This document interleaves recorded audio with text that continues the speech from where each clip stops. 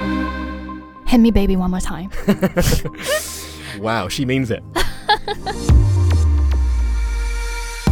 Welcome to Mosaic of China, a podcast about people who are making their mark in China.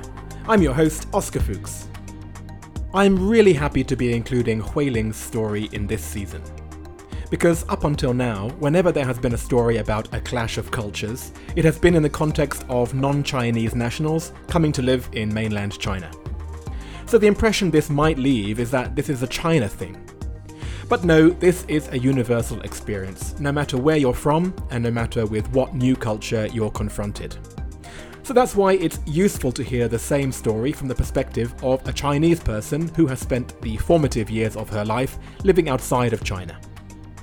More than just that, Hui Ling also represents the mindset of the worldly young Shanghainese professional who has enjoyed all the benefits of modern luxury that China's economic progress has given her, and is now asking themselves, what does it all mean?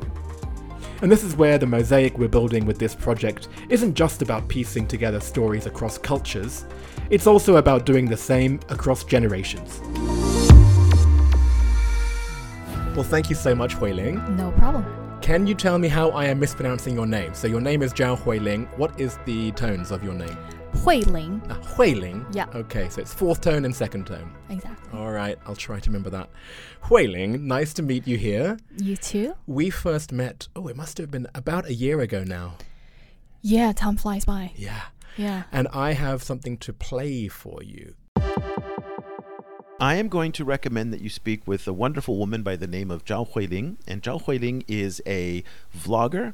She spent an enormous amount of time in Africa, and now she's bringing African life to Chinese users on social media through vlogs and WeChat posts and things like that. That was our mutual friend, Eric Olander. Absolutely. So how do you know Eric? I did a podcast for Eric on his China-Africa project. Yes. We had a great time chatting, and we developed a friendship out of that. He recommended me to you. Now I'm doing podcast for Mosaic. Thank you. And of course, Africa is the connection. But before we go into that whole story, tell me, what object did you bring today that in some way represents your life in China? So I brought a shuka. Show me. Okay, she's getting it out of her bag. I have no idea what that word means. It could be an animal for all I know. So, shuka is basically something the Maasai tribe, which is predominantly in East Africa, they would wear. They're nomads. And this is actually something very signature of their attire. It's very resistant to cold, because in those areas, it actually gets very cold at night. So they would wear this over their shoulder, just drape it over their shoulder. And the red is actually a flashy color the lions hate. Oh, so it's to make sure lions don't attack. Exactly. Okay. I suppose there aren't that many lions in Shanghai these days. No, so I definitely don't use it to fend myself off lions. During the winter, during the fall, I wear it as a gigantic scarf. That keeps me from the cold.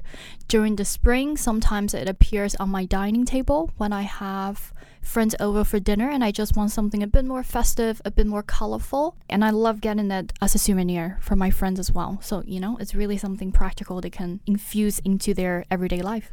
Excellent. And what's it called again? Shuka. Shuka. And that is in what language?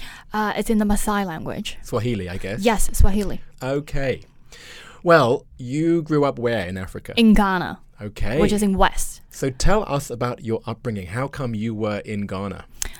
So I'm originally from Shanghai until I was about 10. I think my dad was just going through a midlife crisis. He's like, okay, I don't want to be here anymore. So he wanted to leave. At that time, my uncle and my aunt have already moved to Ghana. He was just supposed to go lie there on the beach under the coconut trees for a couple of months.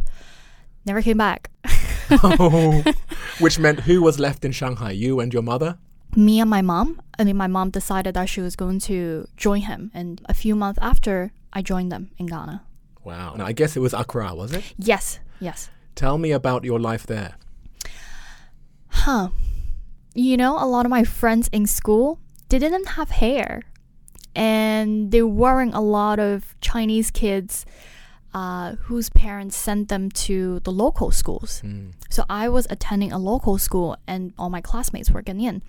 The fact that I had hair was very interesting for them.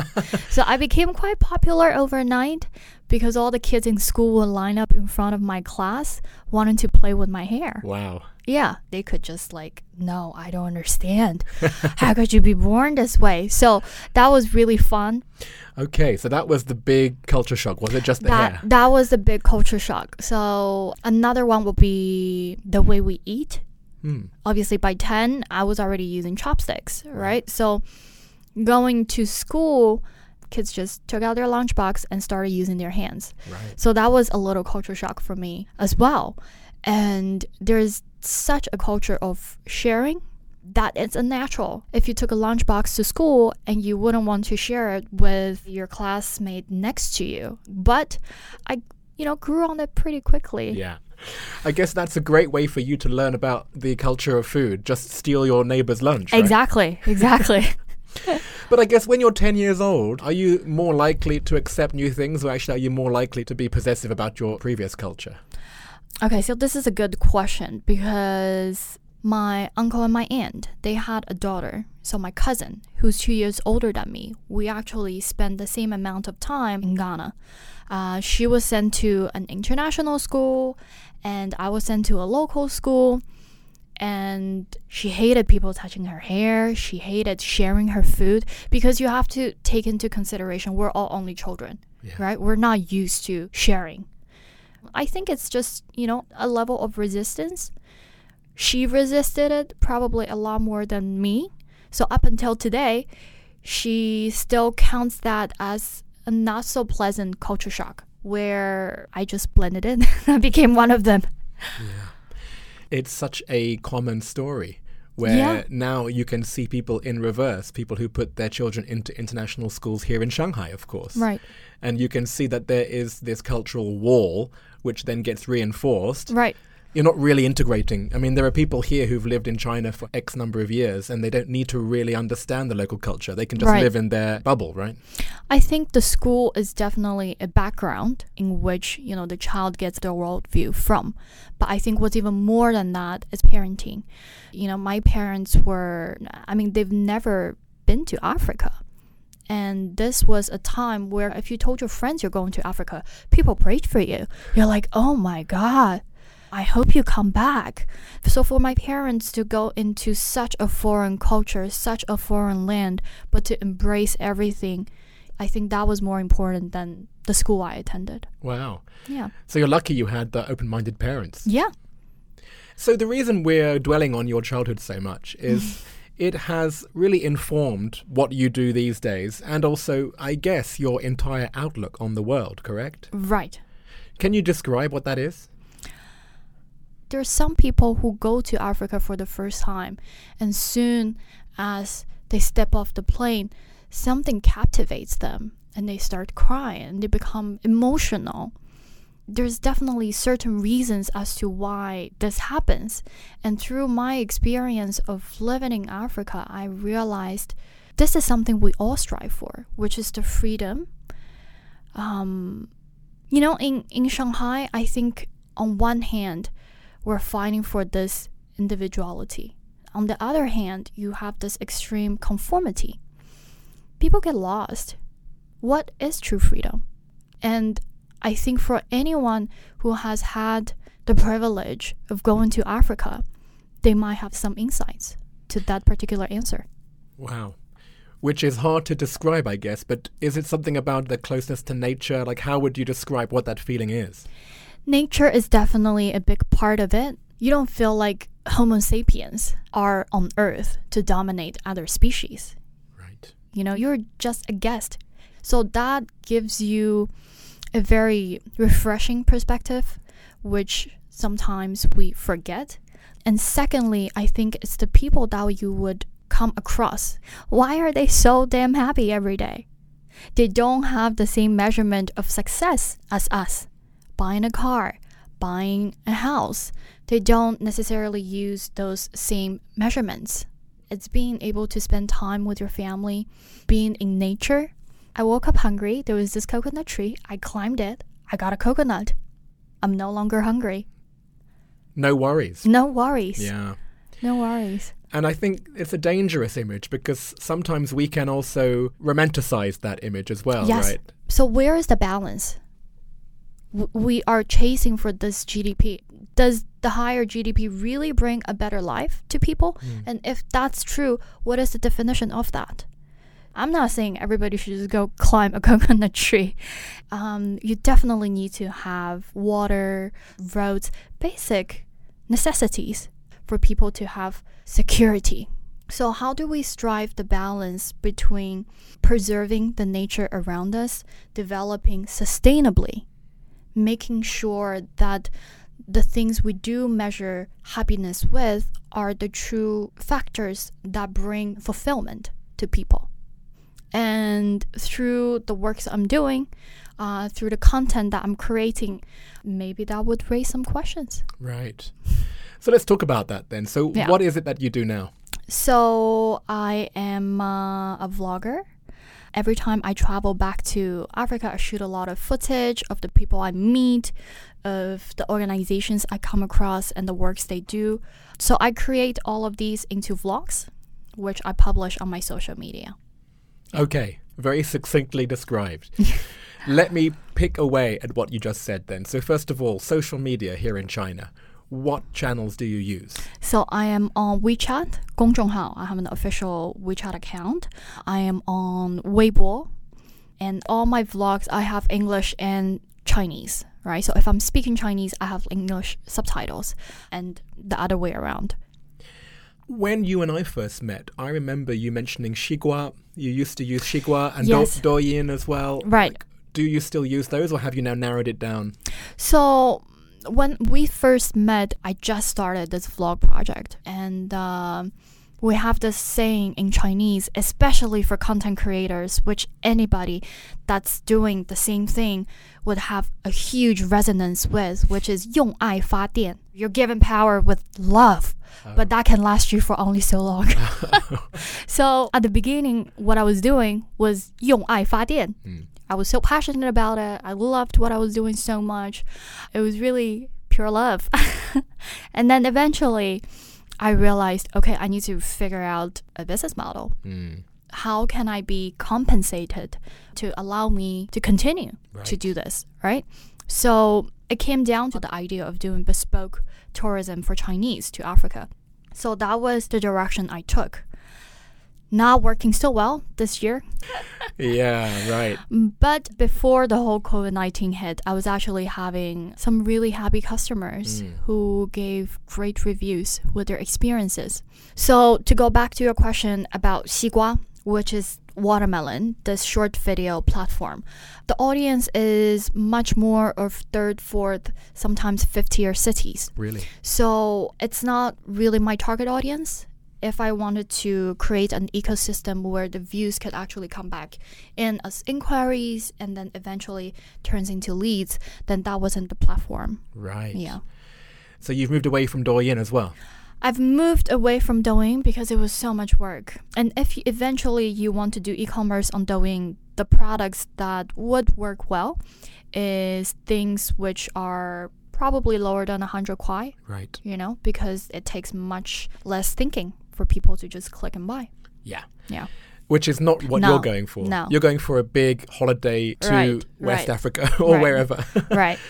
Okay, so how do you think now the image of Africa in China has changed? What are the images that Chinese people in general still have of Africa?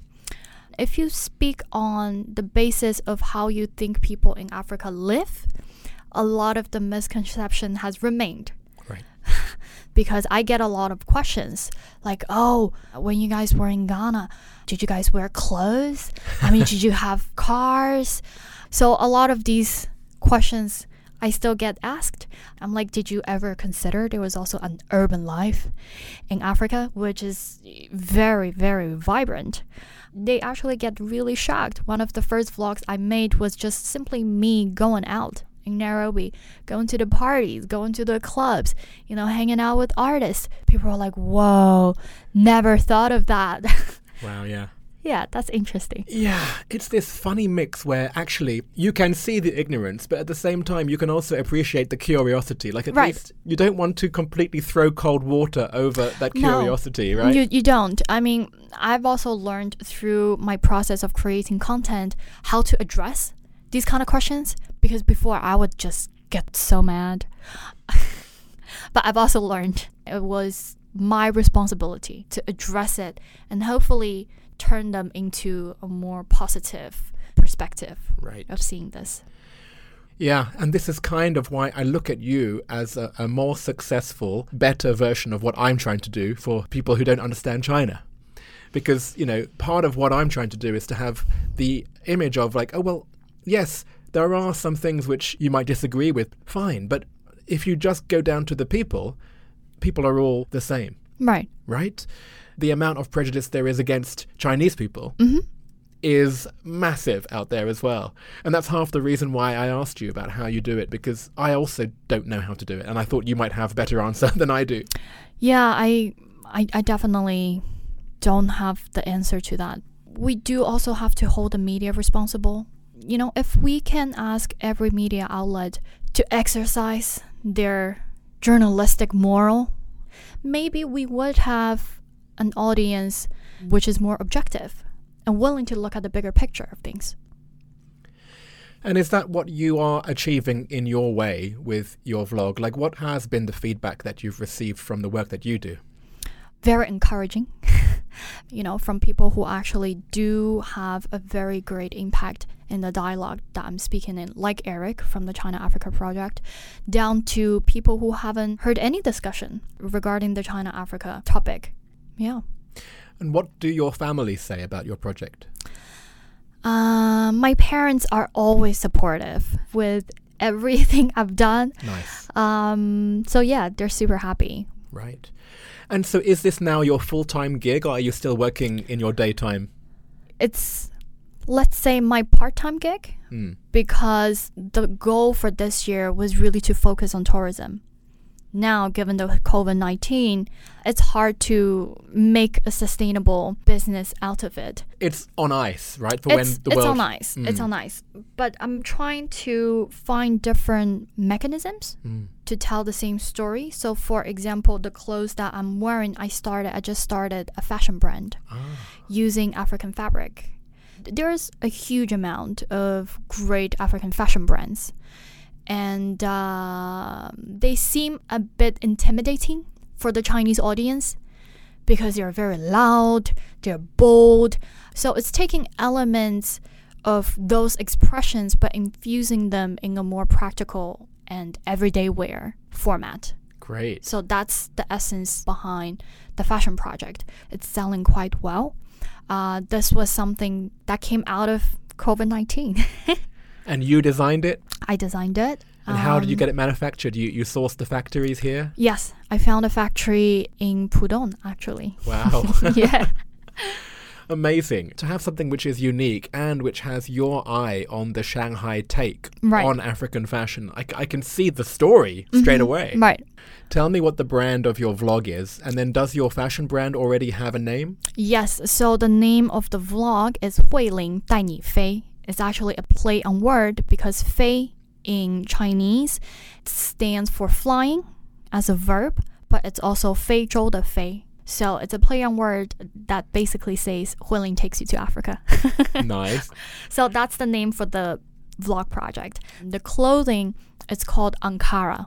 So Ankara is a technical name for African wax fabric. Ah. It's an ancient technique of printing patterns.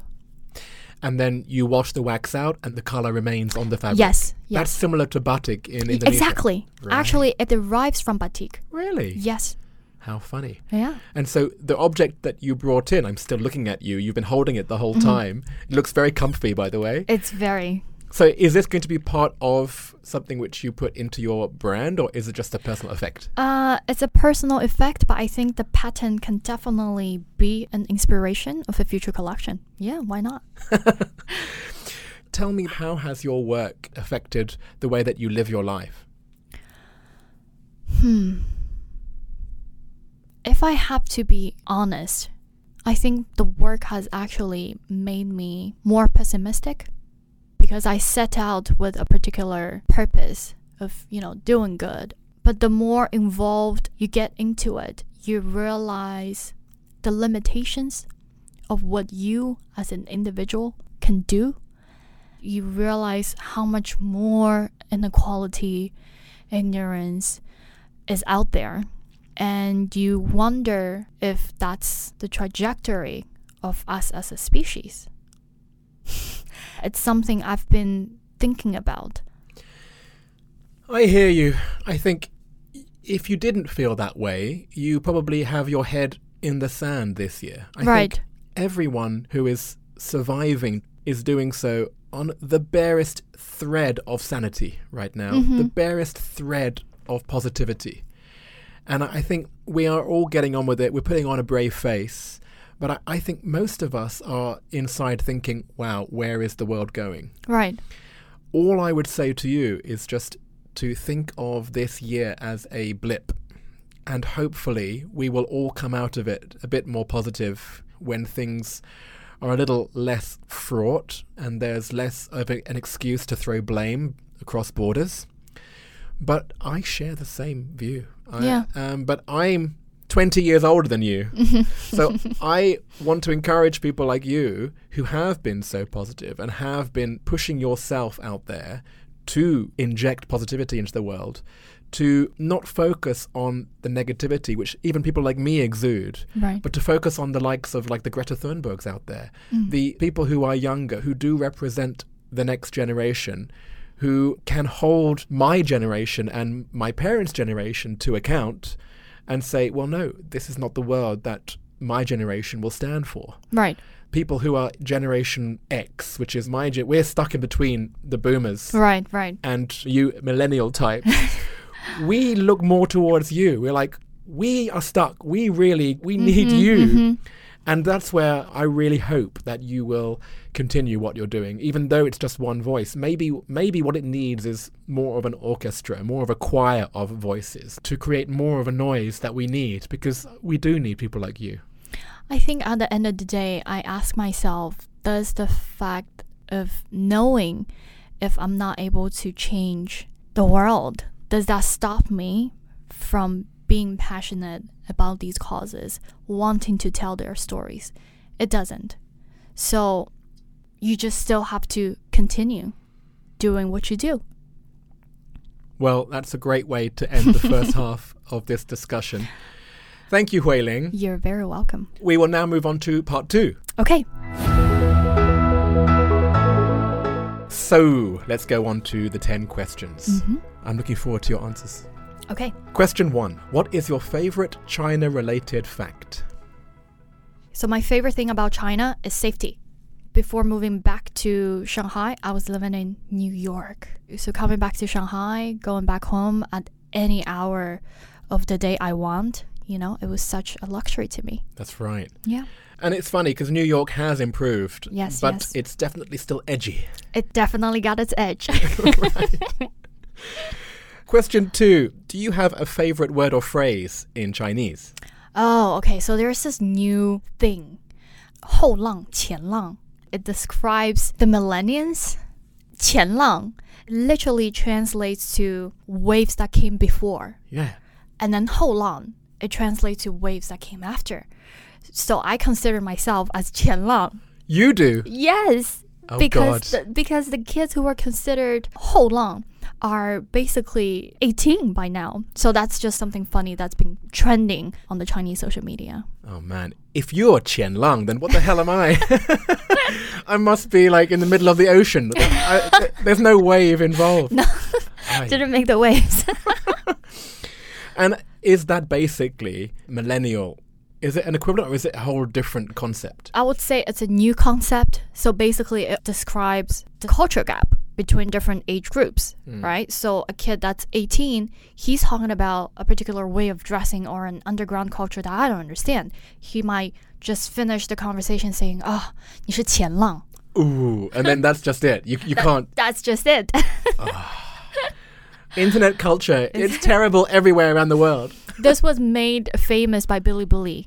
Ah, yeah, right. Bilibili. So they made a marketing video for their platform to position themselves as a platform for the millennials. Yes, the young kids. Okay, that's why I'm not on Bilibili. I bet you have an account there. I do. Because in my head, I'm like, I'm so 18. Yeah. Question 3. What's your favorite destination within China? Yunnan. Yeah. Luguhu. Beautiful. There's big lake. Yes. We watched the sunrise in that.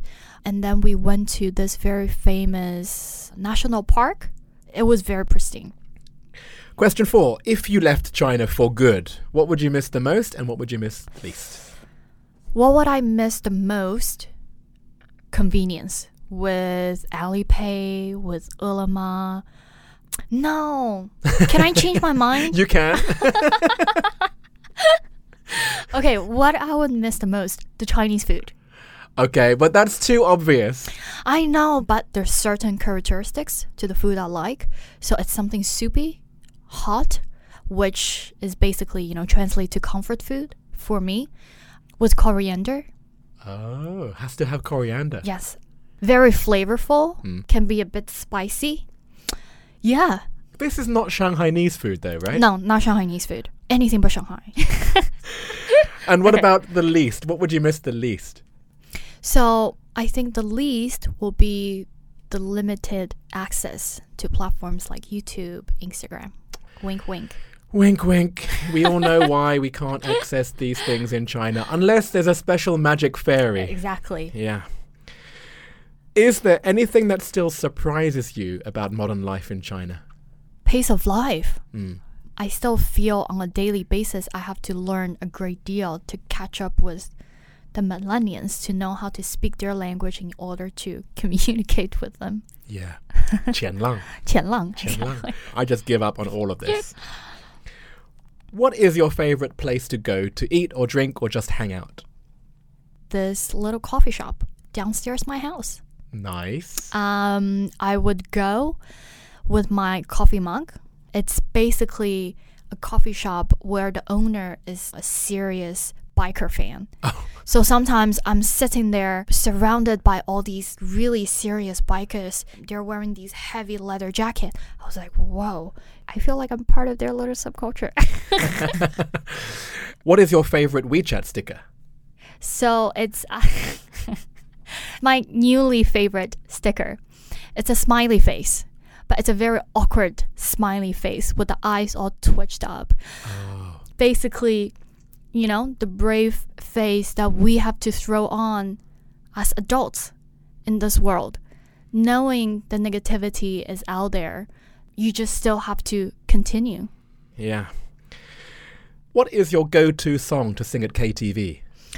Ooh, something from Britney Spears. Oh, nice. Because that's all I know by now. I stopped listening to pop music after that. But if there was one, which would it be? Hit Me Baby One More Time. Wow, she means it. And finally, what other China-related media or sources of information do you rely on? I rely a lot on social media. So 公众号 is how I get a lot of my information. I go on Weibo every now and then, and that's about it. Right. Yeah. Well, thank you so much, Huiling. Thank you for having me. And finally, out of everyone you know in China, who should I interview for the next season of Mosaic of China? Okay, so my recommendation will be Yilei. She's a Chinese girl. She has a buyer's shop in Jing'an. She's been in the fashion industry for about a decade now. What is also interesting is that her dad also lived years in Africa. Oh, right. Yeah, so now her buyer's shop is dedicated to finding more boutique brands from all over the world to bring it to the Chinese audience. Great. I can't wait to meet Yilei. Thank you so much, Huiling. You're very welcome. I know there are other creators listening, so maybe you can also relate to the phrase Huiling used, 用爱发电. I know I certainly do.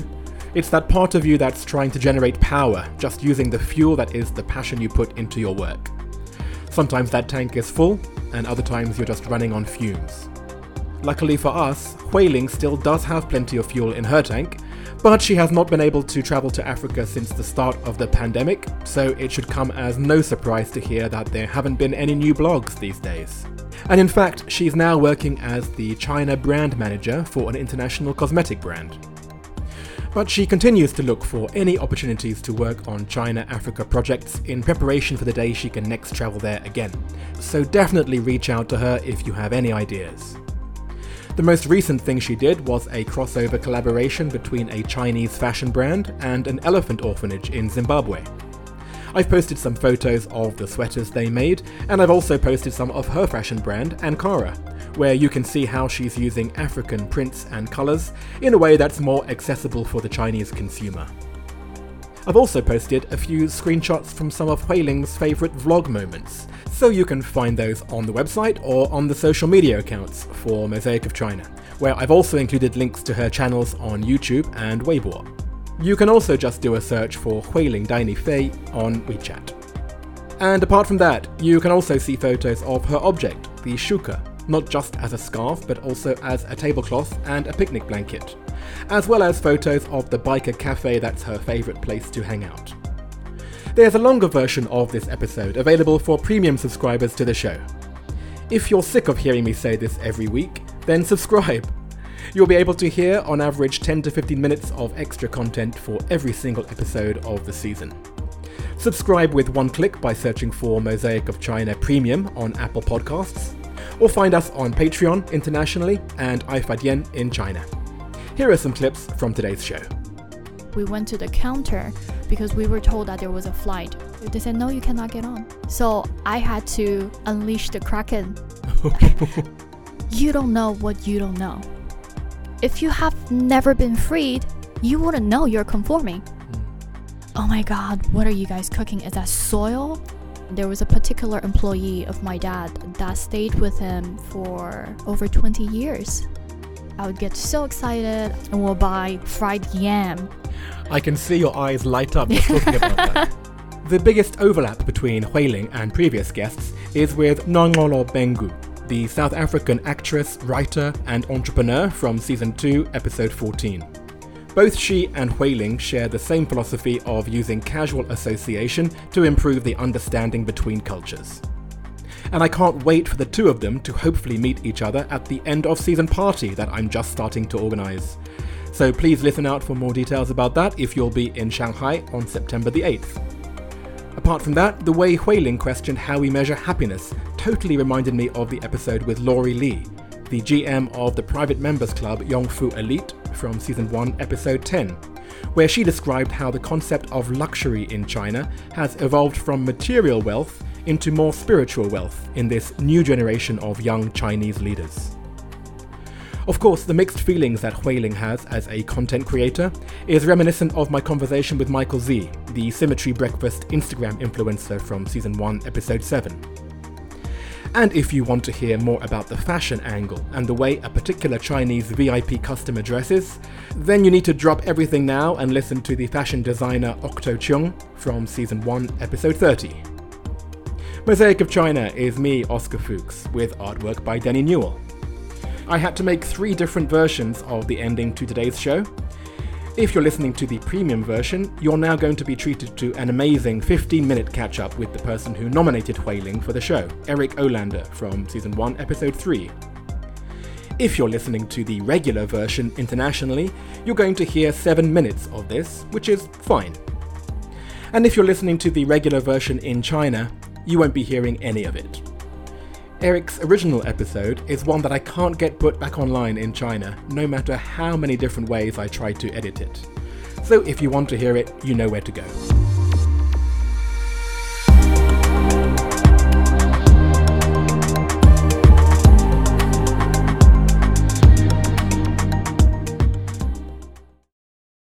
Eric, nice to see you. Nice to see you. It's been a long time. Hasn't it just? And the world has changed 180 degrees since we last met each other. Well, here in Vietnam, we haven't had much COVID. So we don't have any vaccines, by the way, but we have no COVID. So I don't know, is that... Okay, I'd rather have no COVID and no vaccines than COVID and vaccines. Well, that is the major update because you've already let the cat out of the bag that you are now in Vietnam. Yeah, so we left in 2019. So right before you and I spoke is when, right around that time is when we left. Exactly. I alluded to it in our chat saying that I got you at a busy time, but I did not mention at that time that it was literally 3 days before you were leaving the country. It was my parting gift to China was to speak with you. Well, tell me then, so what happened? Why are you now in Vietnam? Well, I was working for an American advertising agency with an American client, and that American client was all run by Chinese managers, and they came to us and said, we do not want anybody on our account who is not Chinese. Really? Nationals. This was not a racial thing. It was a national thing. When you leave, you obviously lose your visa, and so I could have probably found something, but it wasn't as exciting as what I came up with, which is to take the China-Africa project, which is this thing that I talked about with you prior that I'd been working on for 10 years, and then go full-time with it. And it's been just a roller coaster and exciting and fun. And being here in Vietnam allows me to be right over the border from China, so I'm in the same time zone. I'm close to people on WeChat discussions, and at the same time, as a journalist and as an independent writer about China, I don't face the same pressures as if I was in China. And that has been nice. It takes a little bit of that anxiety. I never really self-censored myself that much, but now I don't have to think about it at all. Right, and you were saying that actually this had been a side hustle for you while you had that job in advertising, but then what is it now? Yeah, so I really enjoyed it.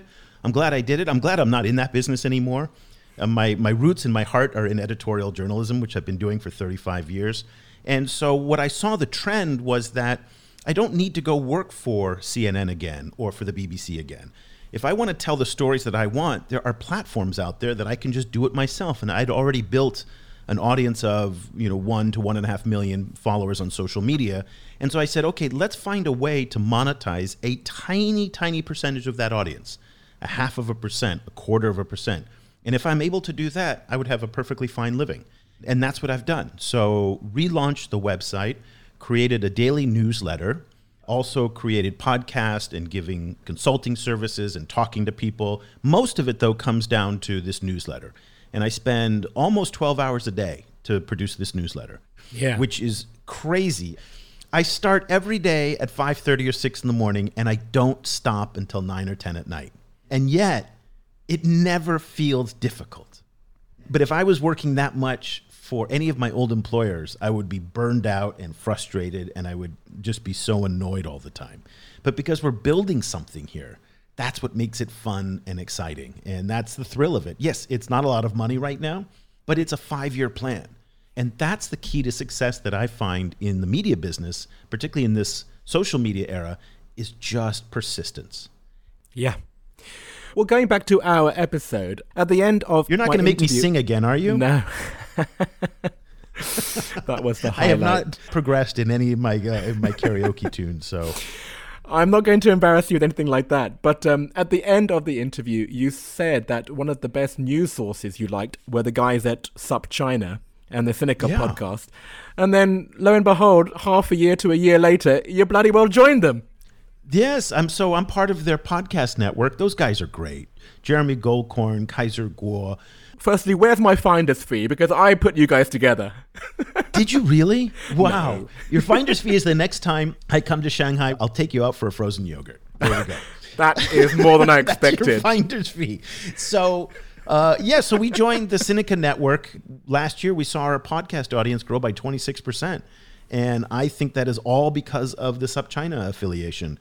And it's been a great partnership, and the work that those guys do is just rock star in my view. Great.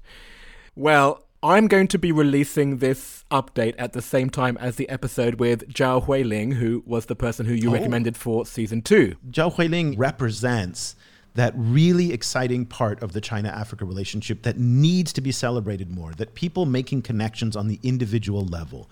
When she travels throughout Africa, she's been there for a long time. She knows people, they know her, and it's amazing how quickly people can transcend the cultural and language divides with the right attitude. these perceptions that we create about each other through the news and through geopolitics break down quite quickly when you're on the ground. And Zhao Huiling is really just living proof of that. And I encourage everybody to go onto YouTube to see the videos that she's made. And the way she is in those videos is literally the way she is in real life. Nice. Well, thank you for the referral, and thank you for being part of this project, Eric. I feel like I can fake being serious with you, and you can fake being fatuous with me. And it's wonderful because I remember you and I had lunch in Jing'an, and you were saying, I'm going to start this podcast. And I was like, oh, okay. You know, everybody says they're going to start a podcast. And then what they do is they start the podcast, and 3, 4, 5 episodes into it, all of a sudden they get busy. It just kind of falls off. That is 99% of the people who start either blogs, social media, or podcasts. And I'm just so proud of what you've done with this show. 90% of the people on the internet are consumers of content.